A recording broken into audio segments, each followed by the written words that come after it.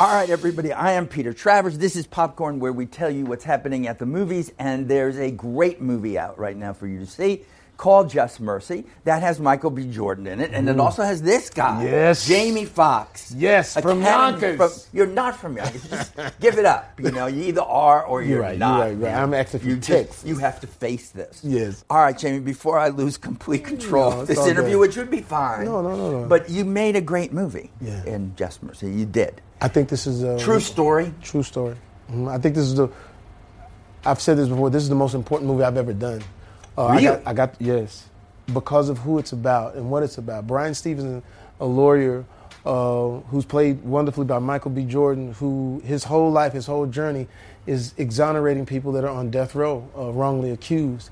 And when I met Brian Stevenson, I was blown away about how much he's done and what he's done. And it's been sort of under the radar. So I applaud Michael B. Jordan for being the biggest star in the world, but always coming back to movies like this for our culture, for us to educate us, to uplift us, to give us hope. And like I said, it is the most important movie I've ever done. And who do you play? I play Walter McMillan. Walter McMillan is a man in the South in Alabama who had his own pulping business. He, chopped down trees for a living, and on his way home on a country road, he gets pulled over by the sheriff, and the sheriff says, "You killed someone in a city that he's never been in, never met this person," and they say, "You're going to jail." And they put him in jail, put him on death row without a trial. He was on death row without a trial for 6 years. And I've been to death row before, studying for a movie. And the one thing that I knew about death row is that the worst thing you can give a person is hope, because they know that at some point, at any point, they could be taken off to either the electric chair or however they're going to be expired. But hope walks in the form of Brian Stevenson, who is played wonderfully by Michael B. Jordan. He takes the case. This is in 1986, which wasn't that long ago. And they pulled off the miraculous and exonerated a person who had never been, this has never happened in Alabama, a person to be exonerated off of death row. And that's the story. And what was amazing about how our director, Destin, and Michael B. put the movie together on how it brings everybody in. You saw this at Toronto. I saw it in Toronto, where it just made people crazy. Oh, man, it was, and it got 8-minute or 13-minute standing ovation. But what I really appreciated about the movie was it allowed everyone in. This movie tested in front of an all-black audience at a 97. Now, we expected for that to be in a high number. Then they tested it in the Midwest in front of a mostly white audience, and we were like, well, what'd they say? It tested at a 98. So that lets you know that the work that was done in the movie as the adaptation of a book really got it done. It really worked. Let's look at a clip from your performance in Just Mercy. Sure. Screen Actors Guild nominated for it. Thanks. God bless. That's nice. So let's look. You rich boy from Harvard, you don't know what it is down here when you're guilty from the moment you're born. And you buddy up with these white folks and make them laugh and try to make them like you, whatever that is, and you say yes sir, no ma'am, but when it's your turn, they ain't got to have no fingerprints. No evidence. And the only witness they got made the whole thing up. And none of that matter when all y'all think is I look like a man who could kill somebody. But that's not what I think. Wow. The way you're not looking at him and then you do, it's devastating. Because he wants to get it out. He wants him to hear what it is, what's going on in his soul. And then that look, I'm sure he's done it a few times. That look is to see if what I told him really landed. Sometimes people can be in those positions and it's notepad, pencil, numbers, you're just another person. I'm on my way. But when he looked up and saw Michael B. looking back at him, engaged, young, ready to take on whatever this monster is, it was by design to do it that way. And it was another thing too. I study, film.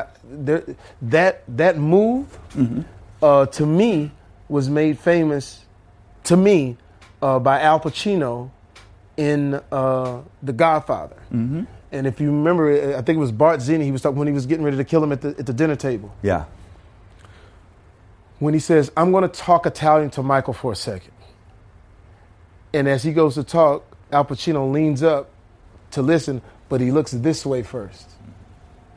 And then he engages. So as you study the art, there's certain things that you bring along with you that are really effective.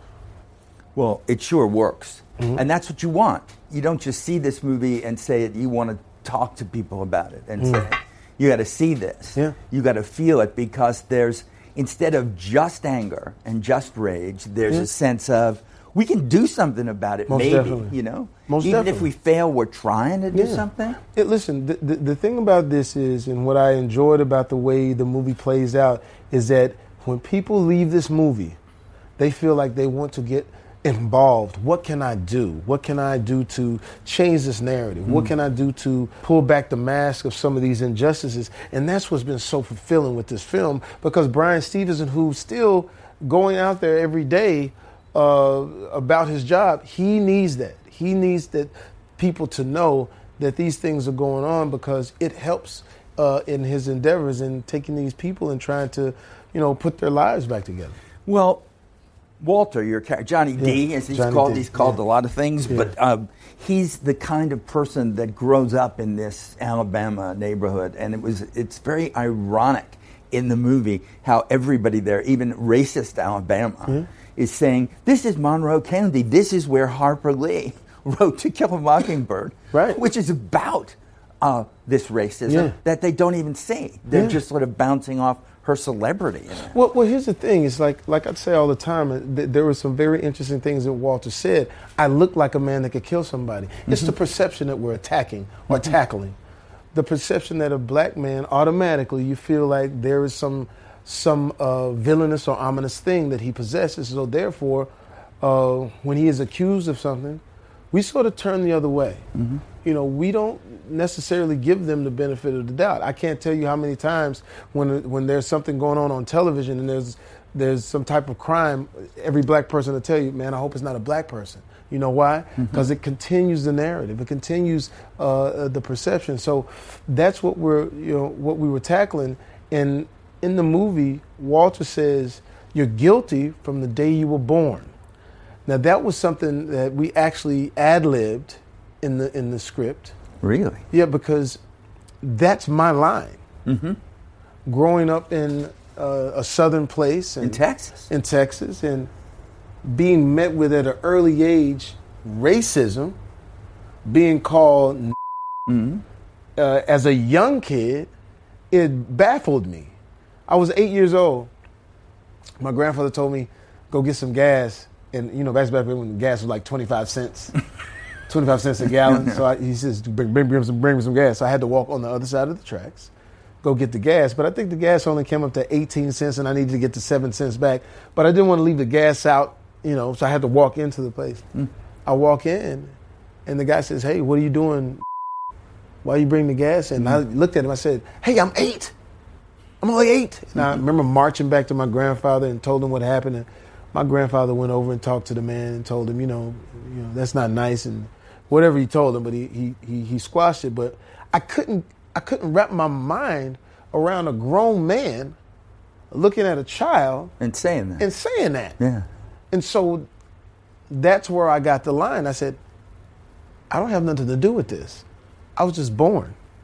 How can I change this? Why are you so angry at me just because I was born? Yeah. So when you're born into the world and this label is on you just because you're born, I just thought that was something that we should add to the layer of his character, saying, I was just born. Because that's all of us. We're only just born. It actually has these resonance and reverberations to slavery. Yeah. It's like saying, okay, this is what you're born into, so this is what it's going to happen. And that's why I've toyed with this for a long time, called residue. Residue, yeah.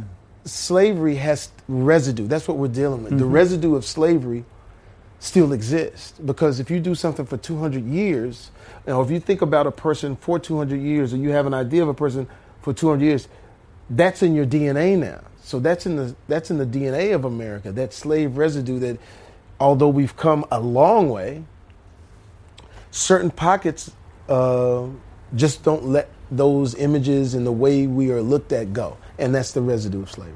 But I want to go back to what you said when you were a kid, and you said you were going on the other side of the tracks. Yeah. Was it that literal? Oh, yeah. In Texas? That's right. You're from Yonkers. I'm from Yonkers. Well, we had tracks, but... Well, let me explain to you. Most southern cities have a railroad track that separates the city. And you've heard that phrase before, on the other side of the tracks. Now, what that actually means is the railroad tracks runs through, splits the city. In our situation, it's the north and the south. We were on the southern side, all black, mostly black, and on the other side is all white. So basically, the railroad tracks is by design. On the white side of town, all your gas, electric, police, everything. On the black side of town, nothing, no resources. So therefore, if there was ever civil unrest, they wouldn't fight it out. They'd take the train, connect them, and starve you out. So that way you can't get resources or anything like that. So that's why it was designed that way. Now, the mental version of it is this, is that whenever I go on that side of the tracks, all the streets are paved. On our side, dirt roads. So it's a mental thing. It's still an imagery thing. So It's that residue. yeah, it's the residue. Yeah. And so my grandmother would always talk about the other sides of the tracks. So she wanted to equip me with things. Like she says, I want you to learn how to play the piano. I said, okay, classical piano. I said, why? Because it's going to take you on the other side of the tracks. I said, Granny, you mean for white people? She said, no, that's the metaphor. The other side of the tracks for the whole world, because music connects us. And she was right. I ended up studying classical piano, and I went to college on a classical piano scholarship where it was 81 different countries at my school. Good for represented. Grandma. Yeah. That was Yeah. great that she did that. Oh, But I thank read you. that you also, that's when you started being funny when you were a kid. Oh, yeah, man. You know, I hadn't. That was the thing. That was the jokes, because she called me Spackle. Spackle. You know what Spackle is? I know what it is, but I don't know why you're... It connects the bricks, right? It does do that, yeah. You just put it... I would connect our side and their side. I was the funny, smart kid, quarterback of the high school. But when I started out with the stand-up, when I was in third grade, I had a teacher, Miss Reeves, and I would be disruptive because my grandmother had a library at the house, so I was already finished with my work, so I didn't have anything to do but tell jokes. So she says, listen, you're going to end up getting kicked out of class. How about I give you time at the end of class on Friday, give you like 10, 15 minutes to do your craft. So I thank Miss Reeves. What kind of jokes would you tell? I would tell jokes from the Johnny Carson show. Really? You know why? No. Because my room was where the only TV was, and my grandmother and grandfather watched Johnny Carson. Did you know that earlier today it was so hot? How hot was it? So I would take those jokes to the kids because I knew they weren't watching Johnny Carson. You know what I'm saying? So they thought I was making these. No, nobody was. They thought I was a genius. But Spackle was watching. Spackle was watching. He was but watching. they thought I was a genius, and I would do impersonations. I remember doing Jimmy Carter. This is when I was in 5th grade.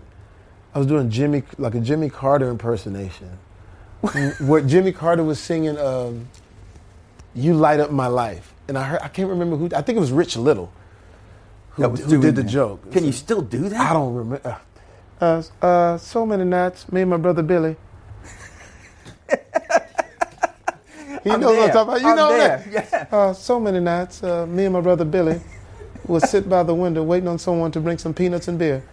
That was a joke.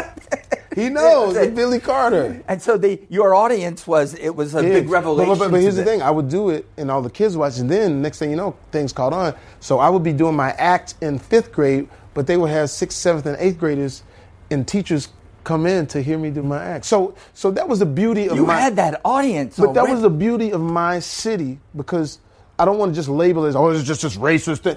There were people on both sides of the tracks that recognized that I had something, and they helped me cultivate it. Even when I got to L.A., when I got to San Diego, and I was only 18, 19, and I started going to the little potlucks at the Comedy Store. But I was too young to get in, so they make me wait outside, and I'm like, waiting on my time to go up. But I would do impersonations, but I would do different impersonations that you wouldn't expect. I was the only black guy doing Ronald Reagan. No, I got to hear the Ronald Reagan. Well, as a matter of fact, there you go again. Well, well, and so, you know. It's just an image that I... Well, there you go again. So imagine being on stage, you know, and I would sneak up to LA and, you know, it was an all black audience, but just for them seeing me do, you know, those types of characters. Mike Tyson, heavyweight boxing champion. So I'm gonna take the tip of the nose to push into the brink. I was like murdering, and it was crazy. Here's how God works. I'm killing LA. I remember Robin Harris is like the biggest comedian in the world, and I get a chance to go up on amateur night, but I'm sitting with these beautiful black girls at the table, and you know, I'm trying to engage in conversation because they're very nice looking. So I'm trying to talk, and they're like, anyway, you know. So then I go on stage though, and I'm killing. And I get to my Mike Tyson joke, and nobody laughs. You know why? I can imagine one. Mike Tyson is in the yes, audience. Of course he is. Mike is here. And somebody yells out, "Yo, Mike is in here." I was like, "Oh," and the whole audience was like, "Oh," and I was like, "Oh," and then the black girls at the table, "What you gonna do, Jamie? You scared? You scared of Mike?" And this one, Mike was knocking people out for breathing. Yeah. I was like, and then the dude at the table, who I still know to this day, and this is over 30 years ago, he goes, "Yo, Mike said do the joke, but that better be funny." So the crowd went from looking at him to looking at me, and I do the joke, and I get a standing ovation. And after that, Mike Tyson walks up to me and says, "There he is, you silly mother, come here, come hang out with me." So I started hanging out with Mike Tyson, and it was just amazing. And now we're getting ready to do the Mike Tyson story where I will be playing Mike Tyson. You are so ready for that. Oh, man. Oh, you know, I can see it now. Wait. Well, you've had such an amazing career anyway, musically. You know, you're talking about the classical piano, then you're singing, then you're playing Ray Charles, which is... Hey, you know what? Hey, you know. But this is it. I'm going to make it do what it do. Well, I got a woman way over town is good to me. You know what? They're all inside of you, aren't all they, of Jamie? them. They're all there. And I thank Quincy Jones all the time for the Ray Charles, because when I was trying to get Ray Charles done, I met Ray Charles, but he was older, and I needed to get the young Ray Charles. So I went to Quincy Jones' house. Of course. And Quincy was like, "Hey, man, yeah, Ray, man. Sure, Ray was incredible, man. You know, the music, he taught me everything, Jamie. You know, you see those records on the wall? That's Michael Jackson, 54 million records, man, because Ray taught me the music, man." So anyway, so I said, "Well, I'm trying to get the young Ray," and he says, "Well, I got something for you," and he gave me a cassette tape. He said, "Maybe there's something on this cassette tape that you can find that will help you." And I was like, "Okay, great." But now I had to go rent a car from a rent-a-car place, because who has a cassette tape player? Who does? So I put the cassette in, and what was brilliant on the cassette tape, you'll love this. You hear, "Hi, this is Dinah Shore from the Dinah Shore Show with two very wonderful musicians, and Mr. Kenny Rogers and Mr. Ray Charles." And you hear Ray Charles, young. "Hey, you know what, Dinah, I'm just so happy to be here. Hey, you know, I didn't know that you knew my music. That is so grand, you know." And it was amazing. And on the tape, though, he's talking, and then Dinah Shore goes, "Talk about the drugs, Ray." And there's a pause for 5 seconds. And he got uncomfortable. "Hey, well, you know, and I use that as the DNA for Ray Charles. And when he's talking about his music, when he's talking about his women or whatever, he was very in command. But when he was met with responsibility for his actions, I'd make him that. So it was you got to meet him, though. Got a chance to do meet all him. that with playing. I said, "Mr. Charles, I just want to do the best I can to play you." He says, "Hey, you know what? If you could play the blues, man, you could do anything. Can you play the blues?" And we sat down on dual pianos and started playing the blues. And then all of a sudden he transitioned into Thelonious Monk, which is Treacherous Waters. Treacherous Waters. When he just transitions, I'm trying to catch up, and I hit a wrong note. And you know, his ears are sensitive. "Hey, why the hell would you do that?" I don't know. Why you hit the wrong note? I said, "I don't know." He says, "Take your time to hit the right notes. That's what life is. Taking your time to hit the right notes." Boy, there's a lesson. Almost definitely. Yeah, it's kind of great. But, you know, that's almost playing with him is almost as good as winning the Oscar for playing. I mean, it was... You know, it was winning the Oscar was probably the most joy artistically a person could have. because Ray Charles was celebrated. That movie was celebrated in such a way that everybody could get around it. It was a healthy character. It wasn't a tragic character. It was a redemptive character. And then the music, and I remember those moments of couldn't believe that we got nominated. And I almost blew it because I was so happy about the nomination and I was just partying and having a good time. And I don't know if maybe I was doing the wrong things by being too just, lackadaisical with it, but it was important. And I get a call from Oprah Winfrey. Sure. To let me know that this is important. Hi, Jamie Foxx. This is Oprah. Jamie Foxx. Jamie Foxx. You have to tone it down a bit. Oh. Because it is a campaign and we want to make sure that it's recognized in the right way.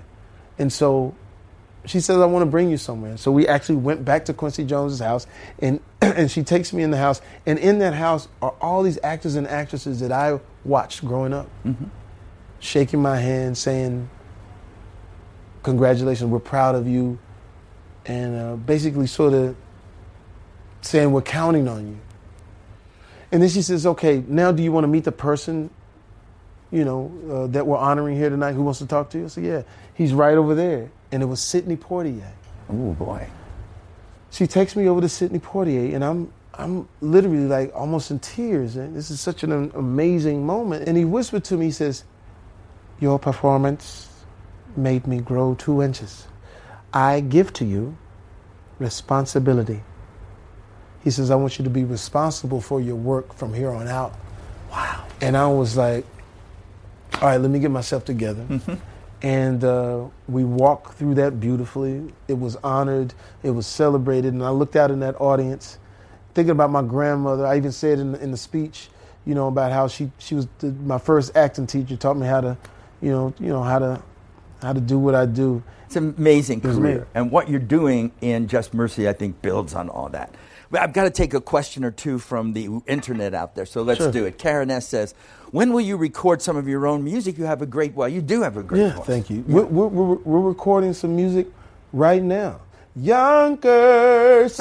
I knew that song was going to be. I go bonkers in Yonkers. Wow, that just I go bonkers in Yonkers. Hey.